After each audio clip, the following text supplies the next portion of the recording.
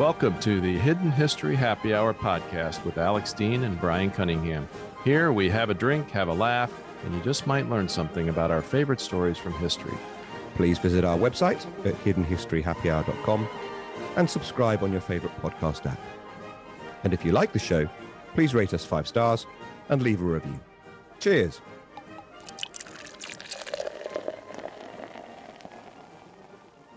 Welcome, listeners, to a special pop-up edition of the Hidden History Happy Hour podcast with Alex and Brian on the escalating crisis in Ukraine. We're recording this on February 17th at 4 p.m.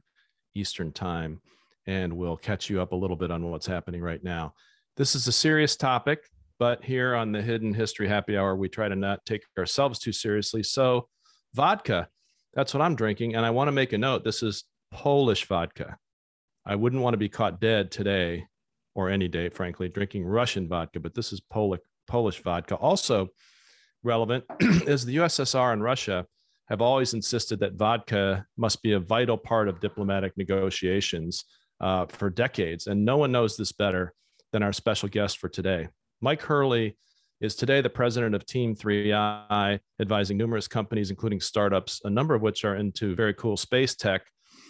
Mike was also a senior staff leader for the 9/11 Commission here in the U.S. And most importantly, he was a career Central Intelligence Agency clandestine services officer, or for those of you unaware of the terminology, a spy. Now, Mike served his career, unlike myself, at the very farthest end of the spear. I like to be, commanding my troops from back in the embassy. And Mike will share with us his story, including how he volunteered to be one of the first CIA officers dropped into Afghanistan after 9/11. But Mike is also a lifelong USSR and Russia follower, and of necessity, a keen observer of Vladimir Putin. So we couldn't have anyone better on today. Welcome, Mike. Brian, Alex, it's great to be talking with you. Thanks for coming, Mike. Great to have you with us. My pleasure. Thanks very much, Mike. Alex is about to tell all of you the amazing story of the most complete victory, which we may see as a jumping off point for a more serious discussion of two of what could turn out to be the most complete defeats in history. And perhaps we will be able to use this to tell us all something about the nature of learning from history itself. But first, Alex's story. Alex. Thanks, Brian. So I asked my followers on Twitter the pub quiz question: what is the most complete military victory that's possible? And maybe there's no right answer to that, but how's this? A battle you don't even have to fight because your opponents don't turn up, and you win it hands down. That's a good definition. This is the story of the Battle of Karansebe, which is the closest I've been able to find the way to pronounce this town. Austria at war with Turkey, 1788. The Austrian army is on the march around this town, Karansebe, which is now in present-day Romania. One fine September evening, the Austrian hussars cross the river, and finding no enemies there, they promptly set up camp and do what soldiers do. They have some drinks. In due course, some infantrymen follow the hussars over the river. They sought to join in with the digestifs, and they are rebuffed. And an argument begins between the cavalry and the infantry, and as Britney Spears would say, one thing led to another. Disputes, my friends, between booze-fueled groups of men with guns are generally a bad idea. And this was no exception. Soon, bullets are flying between the camps, and some wag cries out, "Turks, Turks!" Because, of course, that's the enemy that we're going to be facing at some point. And soon enough, everyone... So it wasn't Thanksgiving then, It Alex. was not, as far as I know. It wasn't a Turkish... And actually, turkey's not a pleasant... I don't know why you guys eat turkey at Thanksgiving anyway. You do all this stuff to it, like brine and so forth. The reason you have to treat your turkey so much is that it doesn't taste good. Why, just eat another meat. Anyway, so... Bald eagle is too precious here. Yeah, I gather it tastes like chicken. Anyway, so everyone is running away very quickly from the wholly absent Turkish army. And the hussars sought to retreat back to camp. And their unannounced gallop was interpreted as a cavalry attack, and they were met with artillery fire from the Austrian army, of which they were a part. So very quickly, the whole Austrian army, some 100,000 men at Karansebe, is in complete disarray. Things are not boy. helped by the fact that the army was made up of an admirably heterodox group of people of different nationalities, each contingent of which had varying degrees of understanding of the language of the other people in their army. So men were shouting words at one another that other contingents didn't understand, and they were firing at every shadow, that is to say, at their own comrades. Cue full-blown retreat of 100,000 men from an imaginary enemy. Emperor Joseph II is ignobly dismounted and thrown into a ditch in the confusion. A couple of days later, the Ottomans arrive, the Turks turn up, and one can only imagine their perplexity at finding a shed load of dead Austrians on the battlefield. Yeah, good job, everyone. Pats on the back. Well done, everybody. We've really pulled that off. The Turks, of course, take Karansebe as a result with great ease. Now, the losses at this inverted commas battle were massively overstated, perhaps because neutral observers found the situation so funny. But whatever the truth of it, it's definitely right that casualties amongst the Austrians ran into the hundreds, and the Ottoman casualties were zero, obviously, because they weren't there. So how's that for a complete victory? Or maybe we should say that the Austrians won as well as lost. Yes. Well, that's a compelling case for the most complete victory. So many questions, Alex. First of all, how much exactly is a shed load, and why did you choose that unit of measure? In an environment in which there was imprecision about the number of dead, the Austrians wanted to play it down. Everyone else was playing the numbers up, and there was no real knowledge of how many people died. I went for shed load as a pleasingly imprecise figure that no one could disagree with. But I think it just means a lot. I think it certainly means in the hundreds, which is what most historians could agree on. Sounds wise. And also, perhaps you were thinking that this might be a family book, because we would say shitload in the United States or fuck ton, one of those two, but you probably enhanced your audience. There goes our clean rating on the App Store. Okay.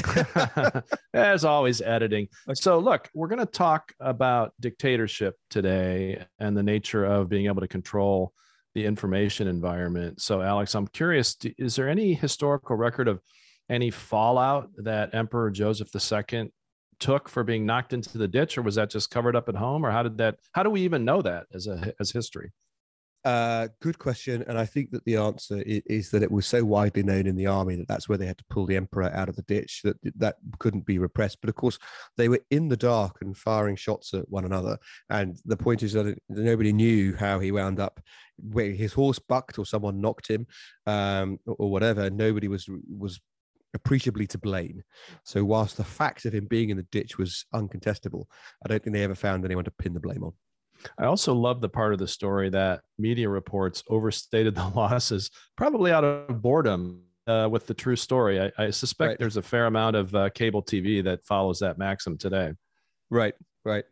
Well, unfortunately, we do need to move on to more serious things, although not to say it wasn't very serious for the shed loads of dead Austrians. Dead, yeah. Yeah. But Mike Hurley, any thoughts on the most complete victory? You have any other candidates for that as we speak? Well, I don't have any offhand. I think that's a very compelling story, and I agree. That would be. It's almost sort of Sun Tzu, I guess, in its implications that, knowing your enemy and being able to defeat your enemy without kind of raising a fist at all is pretty impressive. So maybe as we go on, something will occur to me, but that's quite a story. I hadn't heard it before. I bet you Sun Tzu also said something about knowing your own side, because that's what kicked it. A lot of people were speaking different languages, didn't recognize each other's uniforms. That's part of it too, I think. You almost wonder, how the Austro-Hungarian Empire, even existed with such divergences and disparities in its people, wrangling that. And of course, we saw when Yugoslavia came apart, sort of remnants of that. Sort of I guess centrifugal force that took place there. So holding that together for so many centuries is actually pretty impressive. That did put me in mind of one other question, Alex, though. I remember in an earlier episode, we talked about the many wars fought between Napoleonic France and your country. Yes. And if I remember right, they were referred to as campaigns of X based on who the coalition was that was being fought. Almost the reverse, and it's kind of flattering, rightly in this example to the French. They were the wars of the Blah coalition, and in each time the coalition was fighting the French. So right, you had the War of the Fifth Coalition, the War of the Sixth Coalition, and it's just whoever was taking on the French at the time.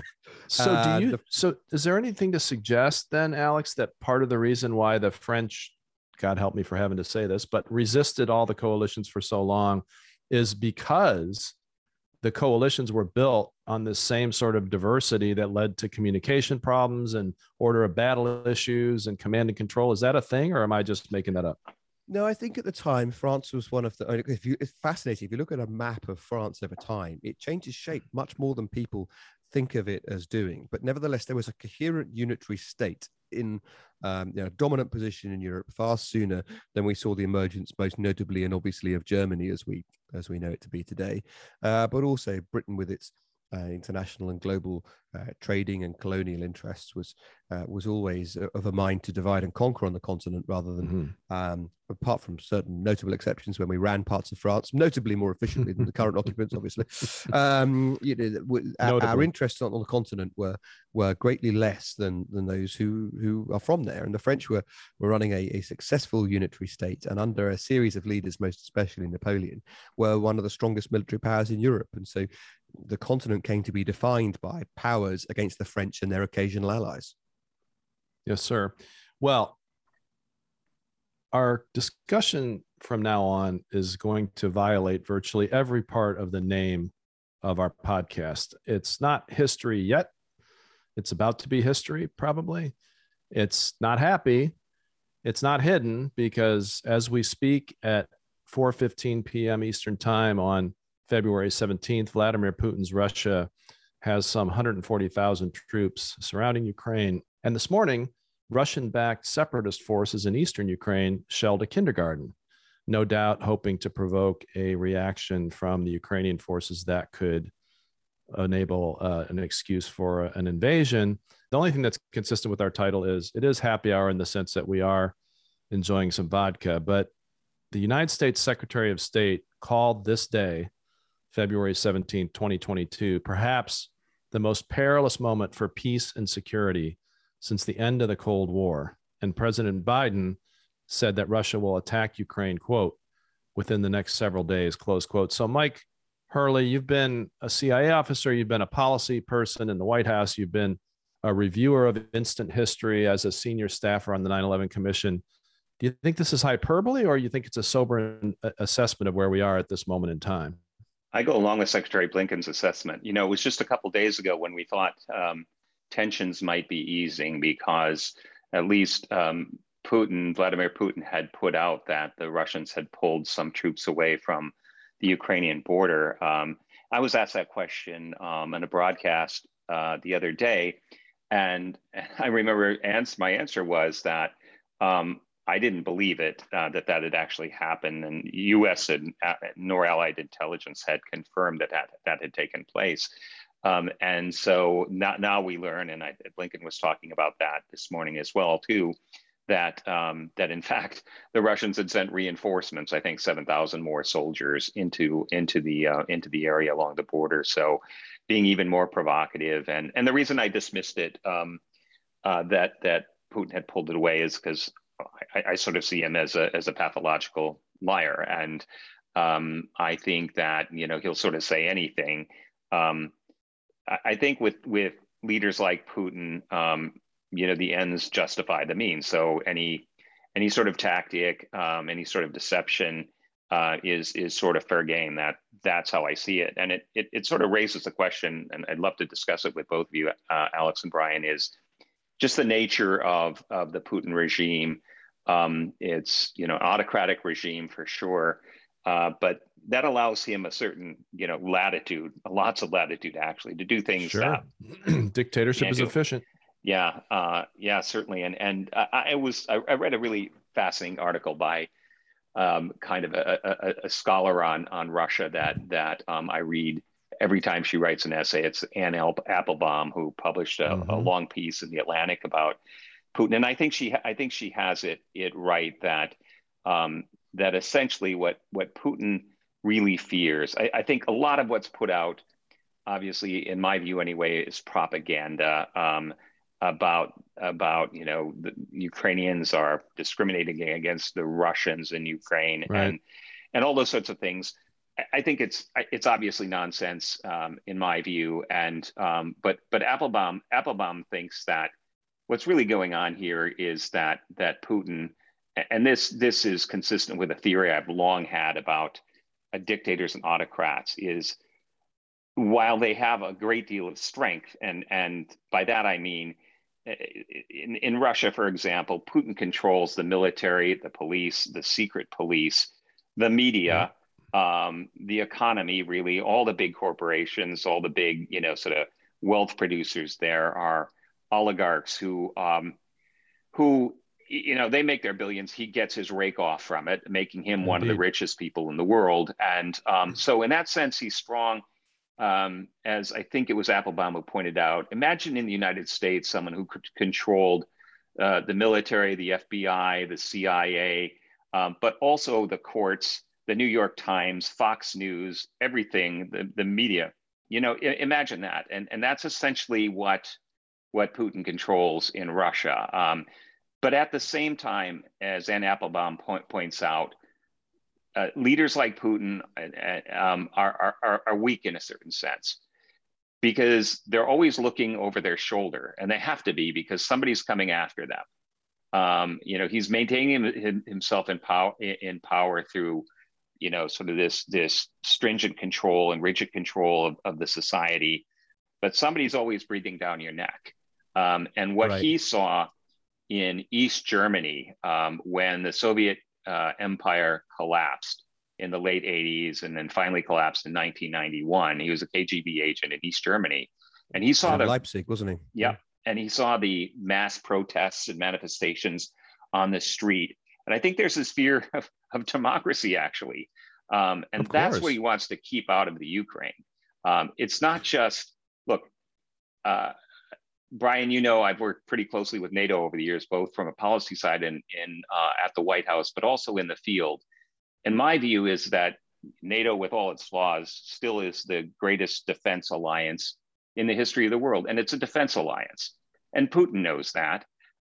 It's not so much NATO rolling into the Ukraine that he fears. That's not going to happen anyway. I think it's the European Union going in there. And well, that's of course it was the European Union vote, Mike, the European Union vote that sparked the first Russian meddling in Ukraine in recent times, back in 2013, 2014, when they were going to have a referendum to join the European Union. And, my view is whether Putin actually invades Ukraine again, setting off a humanitarian global financial crisis, or he just ends up using his military might. And I'm afraid to say also the fact that in our country, Mike, we've had successive administrations that were far too weak with Putin, basically making him feel like he has a green light to go ahead. Either way, he's already scored a victory, because he's surely intimidated the Ukrainians from trying to join NATO. NATO is not going to have them in any event.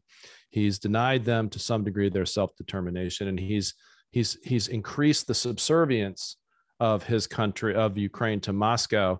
Alex, what is kind of the view from London on all this, and how do you feel like, how would you grade your government in dealing with Putin in the last, say, 10 years? Well, most immediately, I think our government has been very much on the front foot in seeking to dissuade Putin from further action, and I would differentiate that, separate it out from the position taken by some of our friends on the continent, most notably Germany, which of course has its own, everyone in Europe of course has different relations with Russia. It has different things that matter to them. The Germans are much more heavily energy dependent on the Russians, and famously energy dependent on the Russians, than many of the rest of us. But Britain has been an outlier in adopting a position much closer to that taken by the United States in urging Putin, and not just urging Putin, but assisting Ukraine and related Eastern European NATO states to stand up against him. The tricky part, I think, is that if we are honest, the collective defense and under Article 5 of NATO is a double-edged sword. And when Putin seeks an undertaking that Ukraine will not join NATO, something that members of NATO find impossible, understandably and in my view rightly, to undertake, they'll never say that a country can't join. Realistically and pragmatically, there'll be many countries in NATO that never wanted Ukraine to join NATO precisely because of the situation we're discussing. If Ukraine had been part of NATO when Russia outrageously stole part of Ukraine, Crimea was part of Ukraine, yes, and Russia invaded and took it over.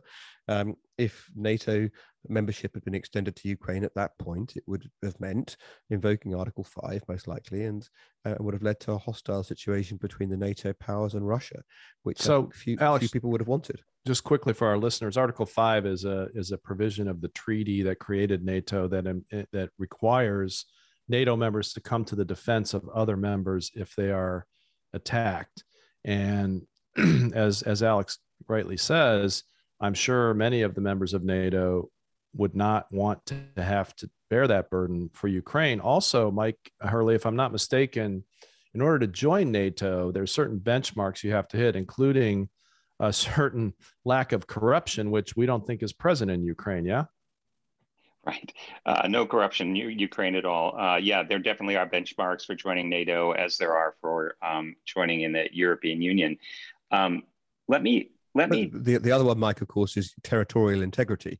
You can't be going through a dispute over your territory, which plainly, on any view, Ukraine and Russia are. Let me take you back maybe a few decades just to illustrate the point I'm making about Putin. I was stationed in Europe in the late 80s and the early 90s and working for CIA. And I remember vividly watching sort of the collapse of the Berlin Wall, and then this cascading these countries, satellite countries of the Soviet Union, kind of being liberated and peacefully. But I still remember a classic example for me is Romania, and you remember that the leader in Romania was Nicolae Ceausescu and his wife, and they were brutal, terrible people. It was a gangster state. He had an iron grip on it. And I know this is collapsing history or compressing it a bit, but it seemed like, because there were protests over several weeks in Timișoara and other parts of Romania, and this kind of building, crescendo. But on the other hand, it sort of seemed like it all happened really fast, in the sense that one day, Ceausescu, what was his nickname? The Light of the Carpathians, I think, one of these. Yeah, which is ironic in light of the Dracula movies. One of these monikers, right? Like, kind of like the Shah of Iran had. And so it almost seems, certainly in retrospect, that one day they're all powerful. The next day, these two people in their 80s are on a hillside, and soldiers execute them. I think you can still see this on YouTube. But to me, that sort of showed how fast it can all happen when the tide of public opinion or the public gets motivated in that way. And that's what I mean when I say that I think all these dictators, if that's what Putin is, or autocrats, certainly, they have that fear. It's deep inside them, especially when they've ripped off so much money. And they've created so many enemies. And that's what I think he absolutely can't see. It's not just NATO, it's Ukraine, this neighboring state, so important in kind of Russia's history, becoming more liberal, small L, right? And with market capitalism and young people now, especially, kind of out demonstrating and demanding freedoms and demanding better lives and looking to the West. He just can't see that, because he knows that will cross the border into Russia, and suddenly this iron grasp becomes weaker. That's my view. Can I? Yeah. I just want to respond to that because I think Please do. I agree, and I think I share your admiration for Applebaum's reporting on this stuff, and I listened to her on the Council of Foreign Relations podcast, The President's Inbox. We don't just make good podcasts here; we recommend them too. And I thought that Yes. I thought that was excellent. But the best analysis I've seen is from Stephen Lee Myers, who is or was the New York Times Moscow guy, and he wrote a biography of Putin called The New Tsar. And I think that very much informed my understanding of Putin's position on this stuff. Not least, it's worth remembering, you said I want to take it back a few decades and it might feel like collapsing history, but Putin joined the KGB in 1975. Right, that's where everything that you think about in the latter days of the Cold War, from before Reagan, Putin was materially invested in. And one of the things that Stephen Lee Myers says in his book, which really stayed with me, is that Putin regarded the collapse of the Soviet Union as the greatest tragedy of the 20th century. Yeah, that's so. Yeah, so think about that for a second. Not the Holocaust, not the 30 million, 50 million people that died in the Soviet Union in his own country, but the loss of the Cold War. Also, let's not leave out of his biography, gentlemen, that he was the Zampolit, the political officer on the Hunt for Red October. Oh, no, wait, sorry, that's a movie, but check it out, everybody. But he was called Putin. That's officer was. Yes, Putin. It's crazy. So, Mike, speaking of your involvement in past history, Mike, at a recent press conference, Putin cited the quote, war against Yugoslavia, which was unleashed coincidentally by NATO, close quote, as precedent for the acceptability of an offensive war in Europe in the 21st century. Now, you were there. So what's your take on that claim? Yeah, well, I think that's nonsense. And again, it's his, his propaganda, it seems like. I'm reminded of there's a Latin expression. Let me see if I can remember it. Quod licet Jovi, non licet bovi. What God can do, a cow can't do. And in this sense, the West going into Kosovo. I mean, remember what was happening. We were seeing in Kosovo in the late 90s. People, these ethnic Albanians in Kosovo, being put into boxcars and forcibly pushed into Albania and Macedonia by the tens of thousands. It's the first time we'd seen that since the Second World War. And this was happening on NATO's doorstep. So the justification for going into Kosovo, ethnic cleansing, certainly.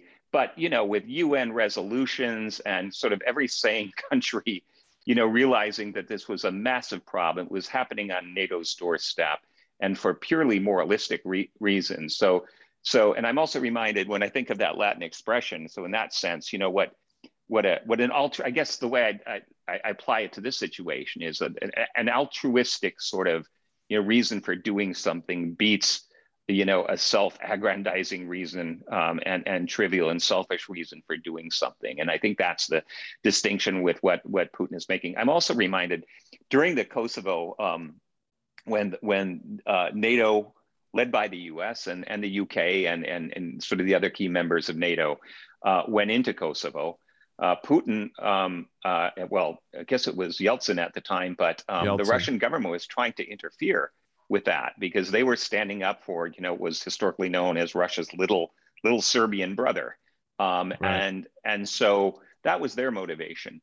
But I remember that Václav Havel, who was then, I think, he was the president of the Czech Republic. This great Nobel sort Prize of winner, Nobel Prize winner and kind of moral, this voice of morality.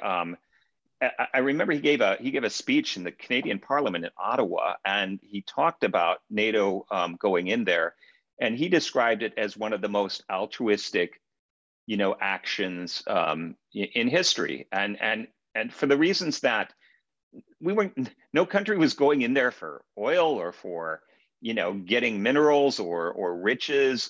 It was purely to stop the ethnic cleansing and genocide and bring order in. So I think it's an abomination for Putin to compare the two. I'm not buying it for a second. That's a long answer to your question.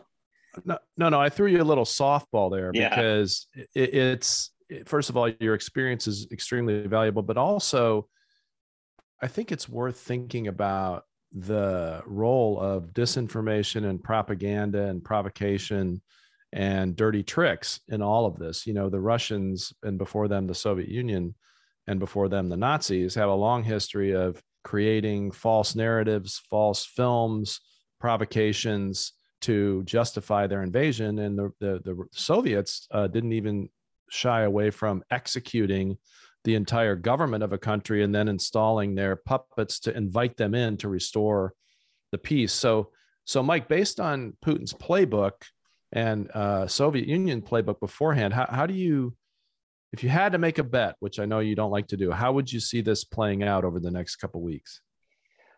I think that, well, first of all, will we see, Russian planes, bombing, strafing Kyiv?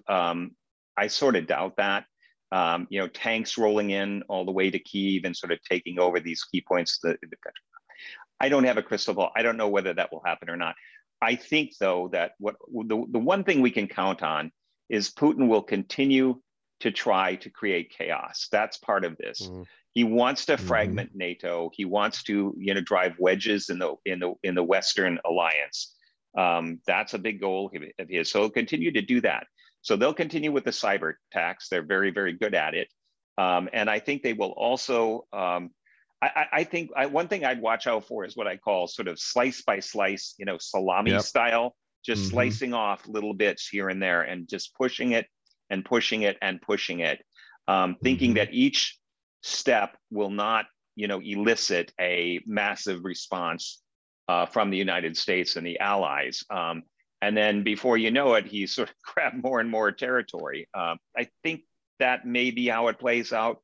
That's what I would bet on. But on the other hand, he's unpredictable, so who knows?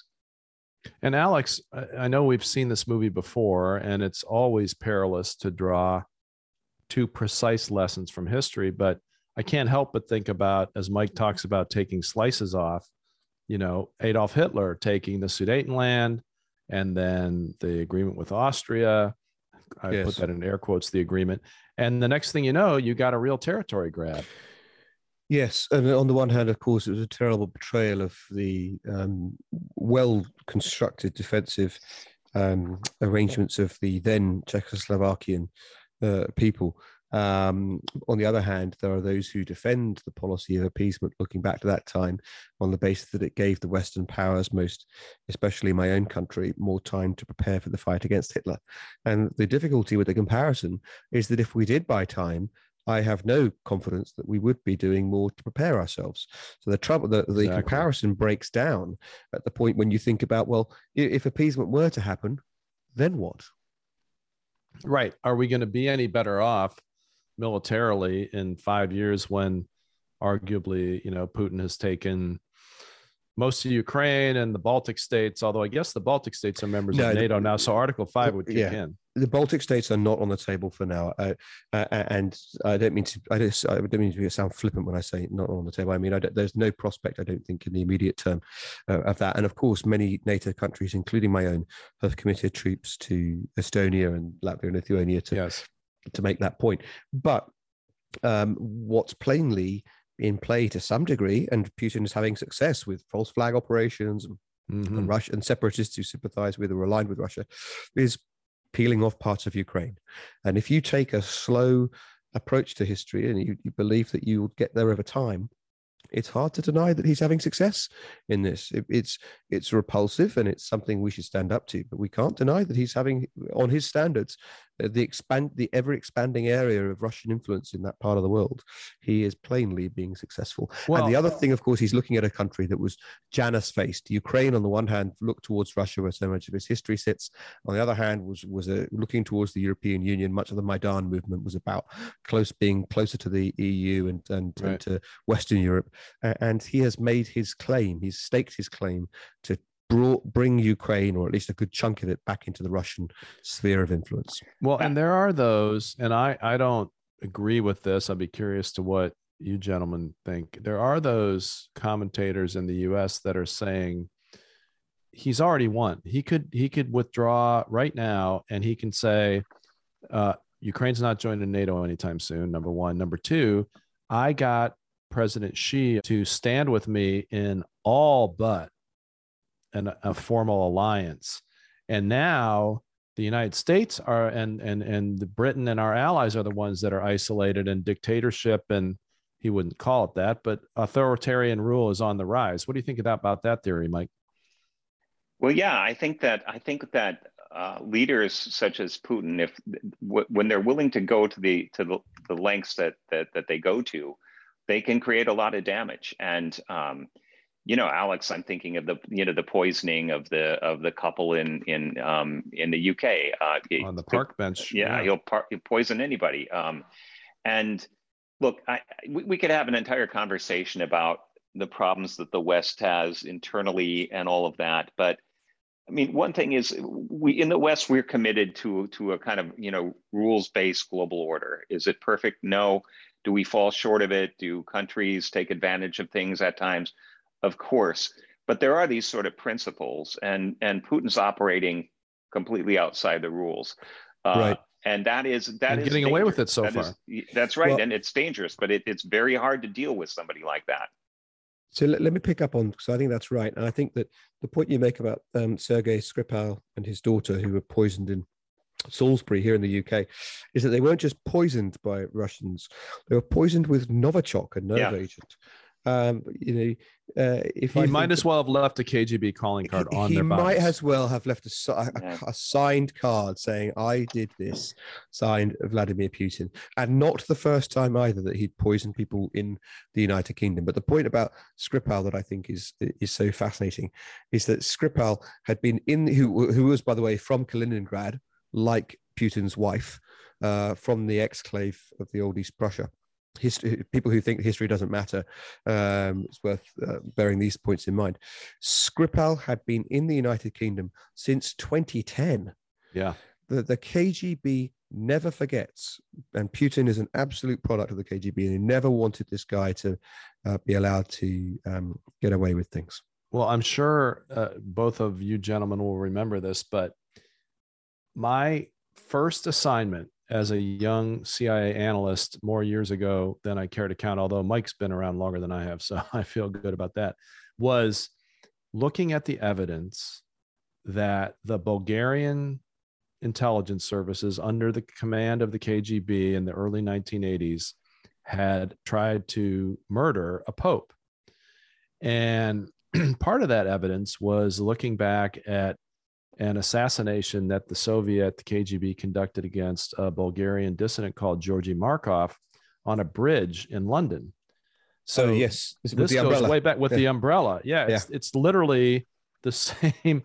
I don't know if life imitates art or art imitates life, but it's from a James Bond movie. They whacked a guy with an umbrella on a bridge. Sounds like an episode of Clue. It was on Waterloo Bridge. It was a poison tip umbrella. Mm-hmm. And for some time, because he managed to get a garbled explanation before he died out to people, and so some passers-by did as well. And but nevertheless, it sounds so outlandish that people didn't believe it. And then after the collapse of the East, after the Cold War ended, they went down into the Bulgarian embassy in one, I don't even think it was the UK, in another country. They found a whole bunch of poison tip umbrellas. Well, and I have to say, I was a young, very, very young analyst, and Bill Casey was the CIA director at the time, and Ronald Reagan was the president. And we were under intense pressure to say that the Bulgarian agent, much like on the bridge in London, actually had taken a swipe at the Pope. And Mike knows that one of the great ethical principles of being a CIA analyst is you don't bow to political pressure. And so we were almost predisposed to argue with the political leadership. And this plays out many, many times in the decades since, in the first Iraq War, the second Iraq War. Well, it turns out historically, they did it. Gosh, is that right? Yeah. Well, just like in the UK, where you remember they killed Alexander Litvinenko, who was another Russian spy, with polonium-210, which you need a state laboratory to produce it. I mean, don't they, Alex? Don't they unofficially call it plutonium-210? Not sure. I hadn't heard that, but it fits. Okay, so Alex, I want to close on Ukraine because Yeah. we're going to be in a crisis soon, and I want to get this out to our listeners. But you, among all the hats you wear, you run a division of a global consultancy whose mission, in part, is to take open source information and advise companies and governments and organizations on the future. So, let's say, for the sake of argument, and we hope this is not true, that Putin does go in the next couple of weeks and, in Mike's scenario, carves off increasing portions of the country, but you have an actual armed conflict in part of Ukraine. What does this do to the world economy? What does it do to the oil market? What does it do to the humanitarian situation? Right. So there's at least three immediate outcomes beyond the fact that, I mean, I've spent a bit of time in Ukraine. I've had Ukrainian clients, which means I had to go to Kiev to service them and spend time with them. The Ukrainians are going to fight, right? There's not going to be a rollover. There will be a fight in trench warfare in eastern Ukraine in a very cold environment that will bog down, and it will not be easy, and it will have which I'm drawing a distinction between what happened in Crimea, where people might say was manageable or bearable on the global economic stage, and what would happen in East Ukraine, which has already been, the former breadbasket of Europe has already been kneecapped by events. But the first thing would be a spike in global energy prices, very significant, I think. The second would be the West, having threatened sanctions on Russia for so long, would, if things like this happen, would simply have to follow through.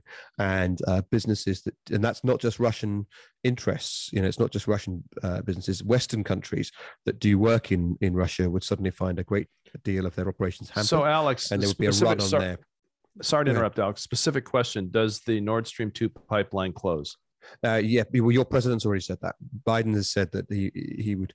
Right, but we don't run Germany. No, but I think I do not think that the Germans could, in all good conscience, continue with Nord Stream 2 right. if that were to happen. So energy prices would spike. Western businesses doing any kind of work with Russia would have great challenges to their fundamentals and their business models, and as a result, I think you would see a global economic crisis. My guess, sobering. Brian and Alex, on that as well too, is that I have a hunch that Biden already has a protocol with the Germans on this, that that they've reached an agreement. It just hasn't been publicized fully. That's my guess. This is driving me back to the vodka, guys. I don't know about you. Me too, my friend. Well, Mike Hurley, I'll give you my sort of idiosyncratic view, and I think we've all known each other for a long time. I view myself as a militant centrist. I don't view myself as a partisan. I do feel strongly that starting for sure with President Obama and possibly with George W. Bush, although I think that's more debatable, every American president has given Putin lots of reason to believe that he could get away with whatever he wanted. And similarly, President Xi in China. And I just wonder, Mike, you can debate that if you want, or more perhaps forward-looking, if and then slices off a significant portion of Ukraine with tens of thousands of casualties, and we wind up with economic sanctions such as the pipeline closing, maybe Sweden and Finland become close to being NATO members, maybe we more Soviets that are NATO members. How do you see this playing out in telling Putin and President Xi in China and the Iranians and other potential empire building despots that they can't get away with it? Or are we just in a whole new era where countries can get carved up? Yeah, I don't disagree with you, Brian. I think that Putin clearly sees the U.S. As weak. We've been blasted by COVID, like much of the world. Our politics are polarized. All those different things. He definitely sees us as weak. But it's also given that when dealing with a despot, as you say, that they have certain advantages over a government system where there's checks and balances, where a president can't just take us willy-nilly into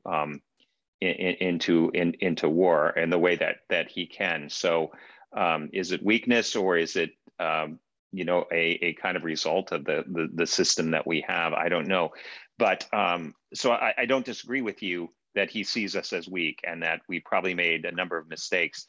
But if it does if it does go the way that you describe, we may be in it for the long haul then, because you can't just put on these sort of suffocating kind of economic sanctions on a country, and we keep hearing that these will be like nothing that Russia has experienced before. And you can imagine some of that. That would be very stifling for sure, but we'll have to be in it for the long haul. You can't just apply those Right. for a couple of months, Right. Because then you really will be weak if the solidarity on that phrase. So it will have to be continuing diplomacy to keep the alliance strong and keep the pressure on. But on the other hand, I think we want to avoid a world in which autocrats can just roll over these borders, because it definitely will give some kind of a green light to Xi Jinping and Taiwan. As Alex likes me to say, 108% to that. Nothing more than 100%. Alex, do you see daylight between the United States and our European allies, understanding each country is a different... well, hang on. Yes, I do not see daylight between the British and American position. I see daylight between Group 1, Britain and America, and Group 2, Germany, and to a slightly lesser extent, France. When President Macron went over and met with Putin on an agenda of stated items, many of which NATO had already explicitly rejected, there I saw real daylight between the French position, or at least Macron's position, and ours. But I also wanted to pick up on what Mike was saying about that Putin thinks that we're weak. You remember there's that scene in The West Wing. Josh says to the president, if the House overrides our veto, then we're going to look weak. And the president says, if the House overrides our veto, we are weak. Yes. This is not about perception anymore. Yeah. If we let Putin get away with it, it's not that he thinks we're weak. Yeah. We are. Yes, that's a great point. And I always welcome a West Wing reference, as you know. Do you think, Alex, that to Mike's point about the need to be in on the sanctions for the long haul, do you think that the French, the Germans, the other European Union countries will stick with us? And what will change them from doing that? How long do you think they'll stick with us? History suggests that over time, any coalition of people gets peeled away on things like sanctions and not trading with people because they see a profit in it. And I'm not casting aspersions on any one country. It's just the nature of things. France. And of course, we found ourselves in the Falklands facing some kit that the French had sold to the Argentines, knowing where it was likely to be used. So those things do happen. But I would say in this example, Britain has today, as we record, announced that we're going to end our so-called golden visa program for everybody. But really, it's happening because it's been extended to many Russians who've arrived in and enjoyed their time in London as a result of their money. And of course, the irony being, generally speaking, it's not their money, it's money they've expropriated from other people. But I would also say that it's very easy to do that eye-catching piece. The much harder thing to do is the billions of pounds that's gone through the City of London in terms of trades and investments. That's the harder yards, and that would really bite. The City of London is a small area of financial activity, but it's more than 15% of my country's entire economy. And that will have to be the last word for us today, listeners. Thank you so much to Mike Hurley for joining us to share your experience and insights. Next week will be a special President's Day episode where we'll talk about Abraham Lincoln's duel. Bet you didn't even know there was one. And we'll tell some stories about LBJ, always colorful. And listeners, the bourbon will be flowing next week, so you're not going to want to miss that one. Meanwhile, as you hear this, we hope tanks are not rolling across the Ukraine border and missiles are not raining down on Kiev. But either way, we hope this episode helps you understand a little bit more about what's going on. See you next time. Cheers. Thank you for listening to the Hidden History Happy Hour podcast. Don't forget to subscribe on your favorite podcast app. And if you have questions, comments, or suggestions for topics, you can find us on Twitter or on our website, hiddenhistoryhappyhour.com. We look forward to joining you next time. We thank our gifted producers, Jeremy Core and Kate Cruz, and our visionary executive producer, Ivan Williams, without whom this podcast would be, well, history. And thanks also to our art designer, David Wardle. Cheers.